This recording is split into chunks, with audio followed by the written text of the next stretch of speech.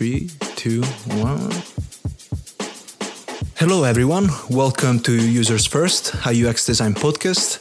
I'm your host, Alessio Ferracuti, and today our special guest is David Hamill. David is an experienced UX consultant, and he's worked with some very large corporations such as Skyscanner and BBC. David works as a consultant for startups and large corporations, and he's also a design advisor, providing feedback to designers on their work. David is a UX specialist, and his favorite areas of UX involve research and usability testings, which will be today's main topic. Welcome to Users First, David. How are you today? Thanks, Alessio. I'm doing very well. End of a nice, relaxing day for me. That's amazing to hear. Are you working from home right now? These days? Yeah, so I've been working from home fairly constantly since March, about March 12th, I think it was. So a wee bit later than that. How are you finding it? It's great. I mean, I did a lot of work from home. A lot of the work that I did was remote. It was remote anyway. With COVID-19, the trouble was that everybody else was working at home as well. So I had no trouble with me working at home. It was working with everybody else while they were at home was a wee bit hard. Yeah, I've heard many people complaining that that before they were working in the office, now they're working at home, and they say, "Oh, I get distracted like every time a dish needs to be washed," or like something happens. Yeah, distractions are quite nice though. If you need time to think, then a distraction is quite good. For sure, David. Tell us a bit about your journey into, like UX design and especially like the research part. Tell us a bit how you got to today, thanks to your past experiences. Okay, I'm quite old, so this might get long. So I was originally I graduated in marketing, and I was trying to get decent jobs in marketing around the time the sort of internet happened. Well, the internet happened a lot earlier than that, but it was getting more popular. So I started to try and learn more about sort of web design, and I ended up working as a web designer, and ended up at Royal Bank of Scotland (RBS), working there. I just sort of, I found in the team that I was the annoying person that kept asking whether anybody could work out how any of this stuff that we were making worked or understood anything that it said. And I sort of later found out that was actually a job, being that annoying.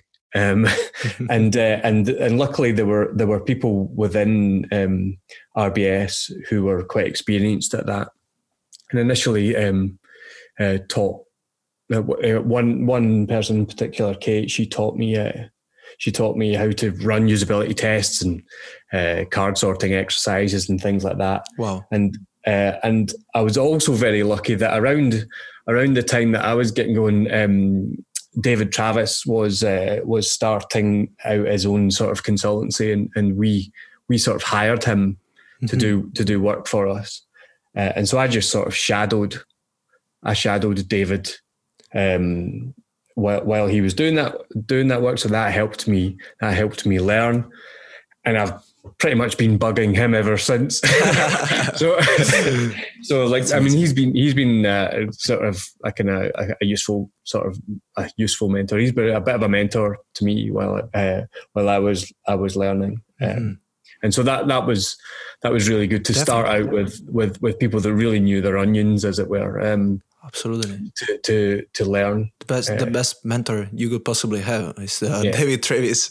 For the ones who don't know, David also has a course on Udemy Academy, so you can definitely feel free to check it out. He has everything related to research and usability testings and so on. Yeah, absolutely. So if anybody asks me to teach them how to do usability testing, step one is go and do David Travis's Udemy course. Because I mean, it's, for what it is cheap as chips, and you'll learn more there than I'll remember to teach you. And so once you've done that, then I can then I can help you because it just fast forwards us all. So I've referred quite a lot of people to that course in the past. For sure. And then after you worked for RBS, Royal Bank of Scotland, you started your own journey. After you were mentored and... Yeah, so I mean, there was no job position for what I had at RBS. So I was, banks give everybody sort of really weird job titles. And so after a while, I left to join a consultancy, a UX consultancy in Edinburgh, and that was a really good step because that's where I got to work with organisations like the BBC. They had really great clients, and so I ended up working with the BBC. There's a lot of sort of public sector work. Did some work for the Royal Marines and things like that, which is really good, really interesting. Really interesting stuff, and so I got a very sort of diverse range of experience from that. Amazing. That was really good. But then after that, I decided that I needed more control over the design of the research that I was doing. Absolutely. And so I went off to work for myself because I in the end that's the only way I could ultimately have that control. So that's when you kind of figured out that like research and usability testings are more like something that I want to focus on. And then I was just like I find the thing that I find really interesting. I'm sorry if my children come into this podcast. It's okay. They really enjoy Nintendo Switch, is all I can say. I just really enjoy the bit that I really enjoy is trying to figure out why people behave the way they did, or what about a design makes people behave the way that they do, or essentially it's all like the investigative part of it. I really enjoy being investigative in any sort of way, and usability testing is really good for that. But I mean, there are other there are other techniques that are really good for that as well. So I enjoy just trying to figure things out. Absolutely. And which one is the technique that you use the most? I would say I call it usability testing, but essentially I try to understand behavior, and it's not often the same thing. The way that I run a sort of usability session or a user session doesn't look like the way that I perhaps would have done for when I worked for a consultancy or whatnot. Because ultimately I'm trying to help people make improvements rather than deliver a usability test report or whatever. So it's sometimes a bit different. Got you. It's more like results, report. See. Yeah. So I try and work at what we're trying to work out and think about what's the best way of us trying to see something as close to natural as possible. And so often, I'm talking to my clients about the usability testing that we're doing, and sometimes we're not really doing usability testing, but we're creating scenarios for target users to be in and then watching them. That's the best bit of usability testing. You're not really testing the usability when you're doing that; you're just observing. But probably getting a bit too complicated too early on in this. Yeah, no, I like it. I like this, and I was wondering how do you run like a good usability testing? Like what does a good successful usability testing look like to you? That you were like, okay, we got something out of it. So that's exactly it. So when you've got things that need to change, and how you might go about changing them, then it's been successful. Because if you don't have that, then you don't really have anything. There was no point in doing it. So really, it's about making improvements to the way things work. And if you've got no ideas about how something can be improved, then it wasn't a very good user study. Of course. And when usability testings are done, like you mentioned, the people who are running the usability testing, or like these, usability testing that is not really a usability testing, sometimes are tempted to ask like very generic questions, like, try this button, like try this feature. What do you think about this feature? Right? They ask very generic questions, and they get too excited about the prototype that they made, right? How do you go about it in that case? Once there is like some features, how do you direct the user to do something? Well, I mean, one thing is that people often try and test features, and people don't go to websites or download apps for features. Features are the way that they try and help them do the thing that they're trying to do. And so one mistake that I see people make when they try and test a feature is they pretty much describe the feature within the task. And so the participant is going looking for the feature that's been described in the task. And that's in no way how anybody uses anything. So you can say, for example, you're testing some filters, and you're wording a task scenario that is pretty much saying go and find the filters. You can do iterative usability testing of that and then release it, and then wonder why nobody can use it. Because in reality, nobody's saying use the filters. Yeah, absolutely. And that's what happens when you test features. So what I do is try and create scenarios in which the feature that's being tested would come into play. And so in the first pass, see if the participant even goes and uses or finds that feature, because they're in the scenario in which you would need to use it. And if they can't find it or they don't see it, then that's a finding in itself.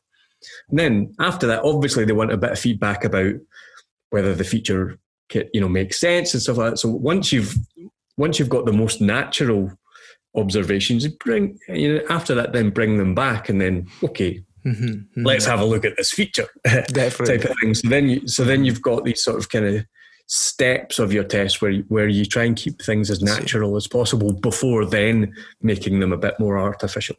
So instead of showing them the feature, what do you do? Do you like set a task for them? Yeah. So let me try and think of an example. I'm trying not to make it like a travel. All my examples end up as travel examples. Actually, I have a travel project on my portfolio too. So all my examples too are related to travels. But if it was, for example, a set of filters on a hotel website, and say, for example, you want to see if they can only search for hotels that have got free Wi-Fi or something like that, rather than say, go and try to refine your results so that you see what you say. No is, user wants to do that. You're going on a trip. You've not got much money. And you're going to have to do some work while you're there. So you want somewhere where you're not going to have to leave your room in order to take a Zoom call for a meeting or something like that. You create the scenario without saying, use the feature to refine these results. And so what you maybe find is that quite a lot of people will just go ahead without trying to do that. And that's without using the feature. I like it. And then that in itself is a finding. And then, once you've captured the fact that, okay, they've not used the feature to do this thing, and then like after that you can go, okay, let's have a look at this bit over here. Explain to me what this is. And then then get that sort of feedback. Mm-hmm. It will come like very, very natural from the way you're describing it. You just, let the user do its thing, set like a goal, set a task, and eventually he will use those features too. Mm-hmm. Well, yeah, eventually I'll force them to do it, but not in the first pass. Mm-hmm. So then nobody gets to pretend that the thing that because a lot of bad stuff gets explained away because we did usability testing. We say, we did usability testing. So, yeah, you might have done, but it doesn't mean the feature still doesn't suck. There's because of the way that you've run the usability test, and for example, if you're revisiting the sort of primary nav of your website, and you're doing a mega menu, you could do some prototype testing of that, in which you're asking people to find things from the mega menu, and you're finding things that go well and other things that don't go so well, and then you can go further and further. But all the time you're testing the menu, and that's never going to be the same as when that menu finally gets onto the website, and you're not testing the menu, you're testing the website, and then you start finding issues with the menu because it has to exist with all this other stuff, and that's it's how the thing's going to work and where it is, rather than because a participant in a usability test will essentially do as they think what they want you to do.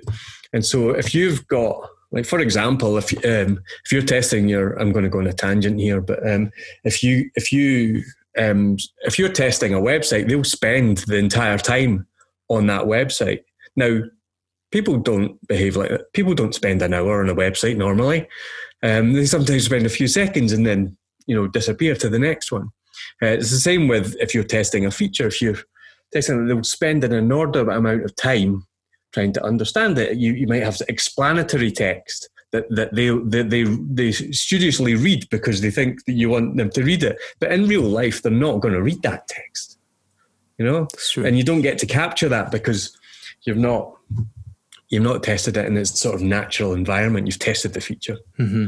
Of course. Has it ever happened to you that, for some reason, maybe there was like not so much budget, or maybe there was like some constraints in a project that you couldn't do a one-on-one session for a usability testing, but perhaps maybe it was like some clients as users, right? It was like maybe some like internal users. There were some clients and they could only get like 3 people at once. And you had to run a usability testing, like basically in front of 3 people. You had 3 users in front of you, or maybe 2 users in front of you. Did it ever happen?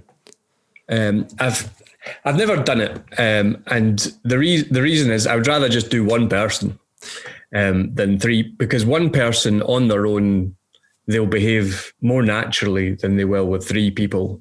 So you just get 3 people behaving like they do when 2 other people are watching. I was asking that because it's happened to me, and because of that reason, I found it very, very challenging, and I had to push my limits of usability testing skills. Yeah, I mean, absolutely. I mean, and it's I've heard it suggested by UX consultancies as a way of, and this was a long time ago, right enough, but as a way of keeping budgets down.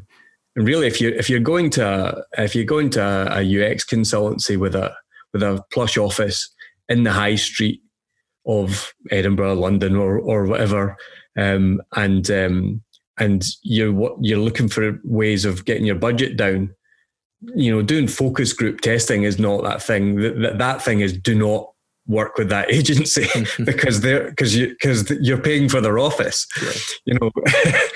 find somebody who doesn't have an office in Edinburgh to pay for to do it, and then do 3 individual tests rather than the one test with 3 people. Has it ever happened to you that, for example, like you're in a situation that you've made like 2 beautiful prototypes, or you have like 2 working good prototypes with some valid ideas, but there is some indecision among stakeholders and among designers on which prototype to test. And how do you usually go about it? Do you test both, or maybe you just test one? So I'm a big believer of just trying to bring your best game to the test, because anything that you find out in a test that's blocking people is also blocking you from finding out usability issues that are behind that. Mm-hmm. So if you've got 2 prototypes and essentially you're just trying to choose between those 2 prototypes, then there's a whole load of stuff that you're not going to find out because you haven't brought your best game to it, because essentially you can't sort your organizational shit out, for want of a better way of saying it. But if you take 2 prototypes into a test, get prepared to make version 3, because there'll be something about version 1 that's good and bad, and there'll be something about version 2 that's good and bad, and there'll be things that need to be preserved. So it's not a great way. It's not a great way of solving debates anyway. That's really you've got organizational problems if that's what you're doing usability testing for. Definitely. And if that's the case, right? 2 stakeholders, multiple stakeholders deciding, debating, this is better. Like, how do you, from the point of view of a researcher, how do you kind of balance the situation and find what's gonna be the prototype to be tested? That's kind of really, really hard to say without the example. But I guess it's like, what's the purpose? What's the purpose of whatever we're changing? So what are we trying to improve? Why does this and that? And even before we get to things like that, if there's something that works like the thing that we're trying to do in existence on the internet already, the first thing I would do is go and test some examples of that with users. And so then you can learn stuff, and you're less likely to end in this position where you've got these two prototypes, because if essentially you've taken what's out there, you've taken the good bits of what you can see because you've tested a lot of it, and you've left a lot of the bad bits out because you've learned with their mistakes that are still sitting there live as your first pass, and then you test that. Love it. Yeah, I'm trying to think when the last time I was in a situation where we had 2 designs to test. I mean, I guess I can't even remember. But I mean, I know that I basically say, look, decide. Some time ago, I was in a workshop in Edinburgh, and the workshop was about research and especially usability testings. Actually, I'm pretty sure you might have been there too. What was it called? I forgot. I think it was the IXDA workshop. Oh, yeah. I wasn't at the workshop, but I know that IXDA. I've done it. There was one where Bobby King was being one of the speakers about usability testing with yeah, I think he was there. With Mike Jefferson. Yes, that was the one. Okay, that was a product tank, I think. Yeah, product tank. That was the one. Yeah, and they were saying, the whole event was focused on how basically, usability testings can solve like all these issues of, being indecisive about how the product is going to look like. In the end, it was like just doing usability testing and you'll find your path. Simple as that. Yeah, I'm not as much in agreement with that. I mean, I think I always like to get as much spread of data as possible. I think if usability testing was the only thing that I used to make decisions, we'd probably make some pretty bad ones. In fact, but in the early days of me working with Skyscanner when I was freelance, I did give them some pretty bad advice, and because that's exactly what I was doing. And then when I got kind of deeper into the data that they had, I was like, oh, right, just as well we didn't do that. So I get, actually, it's when I was working at Skyscanner, I really got sort of an appreciation for sort of triangulating data and usability, and sort of essentially observing behavior is sort of one aspect of that can give you some clues, but you can go digging around to see how, if you find a usability issue with something that's live, then there should be some traces of that within your analytics of is that a big thing? Is that, if that was a big thing, what would we likely see in the analytics? Let's go and have a look. Particularly these days when you've got things like, one of my favorite things to do is when I've got a client that uses something like Full Story, I find it so much more useful now because I'll analyze the results, but also I'll have a look in full story, also mixed panel. Some clients have got that, and then dig around to see, is this big? Is this a big thing that you should be worrying about? Because I try not to give clients a big massive list of things to change, because it's entirely unmotivating or demotivating. I don't know what the right word is there, but and also it's unrealistic. They will never do them all. Most of those recommendations will languish and never be done. So you get I'm more about like what are the top things that you should be looking at here, and try and give them those things, and digging around in analytics and other data sources helps you sort of get a sense of how important the thing that you found can be. I really like that. How have you found in consultancy trying to get clients to do more, research and usability testings? So one thing I sort of I don't ever try and convince. I don't try and ever convince clients to do it. If their client needs convincing, they're not at the right stage for me to really be working with them, because we'll spend a whole lot of money me just telling them that they're not doing it right, and they're not really ready to get any value out of me. True. And so it'll be a bit of an expensive waste of time for them. And it's not enjoyable for me. So these days I try and work with people who are like converted on that, but they're just wanting to do it better. They've maybe like done some usability testing themselves, or they've done some other research themselves. They've maybe started projects that they thought at the start were going to be like have such an impact, and then when they released them, nothing happened, and they don't know why. And so they think, we need a bit of help. And somebody's usually said, you maybe want to speak to David about that, because most of the work I get is now through recommendation, which is a kind of a lucky place to be in. But, I was never really that good at that, because I'm not very sort of kind of tolerant of of that sort of view. It is really that's not how good software is made. If you don't realize that yet, then you've got a lot of learning to do. 100%. When people want to up their game, then they can. Yeah, you have to be like truly appreciated. People have to understand what you're about and what you do and why certain things are needed. Then if they don't, it's best, maybe you're not compatible to be working together, or maybe they're not mature enough. There are plenty other companies that are.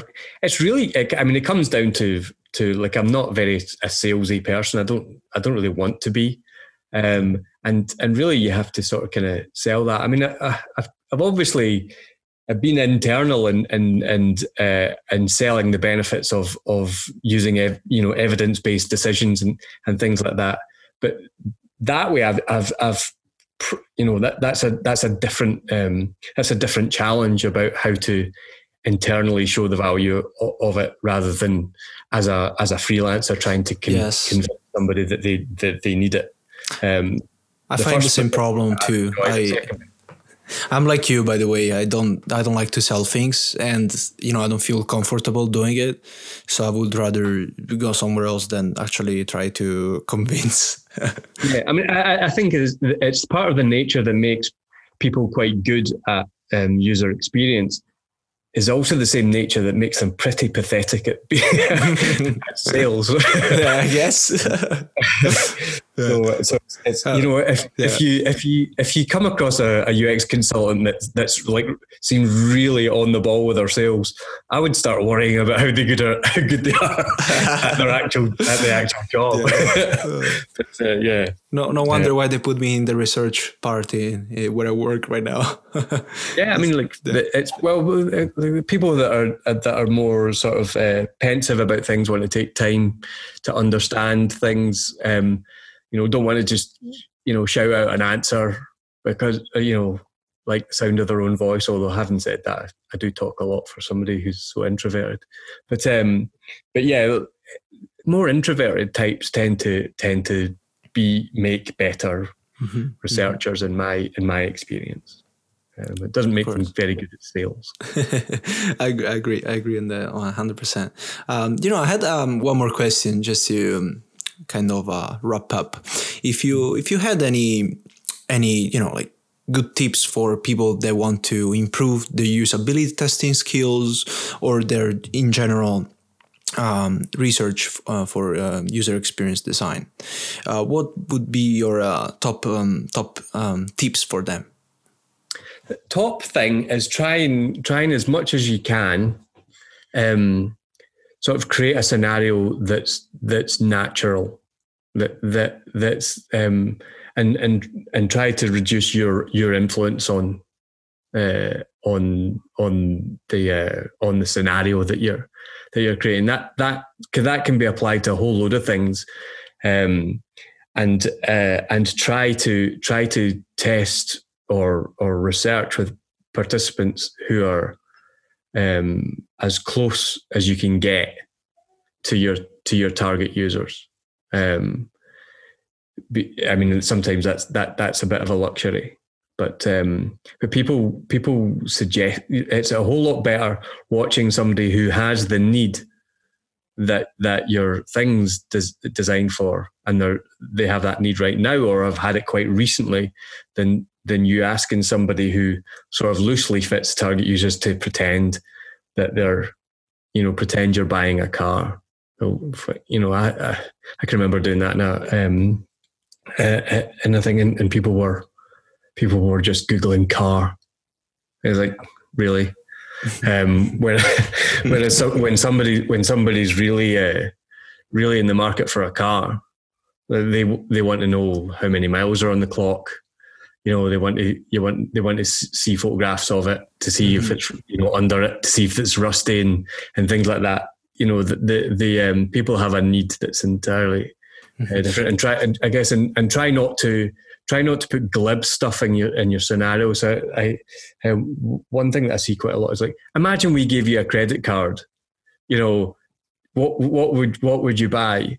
And somebody, well, if I imagine you give me your credit card, I'm going to buy something really bloody expensive that I wouldn't. Taking glib tasks, you'll get glib behavior. And so, yeah, try not to do that. No, I completely agree on that 100%. That's the difference between people that, are trying to sell things and people that they don't. The people that are trying to sell things, they'll just think of, they don't think about the internal, the deep part of the process. While the researchers, I guess, maybe it's not the right word, but empathize, maybe empathize a bit more. I don't want to overuse this word. Have you encountered my beef with the word empathy somewhere? I know that you have written an article about over empathizing, I guess. Yeah.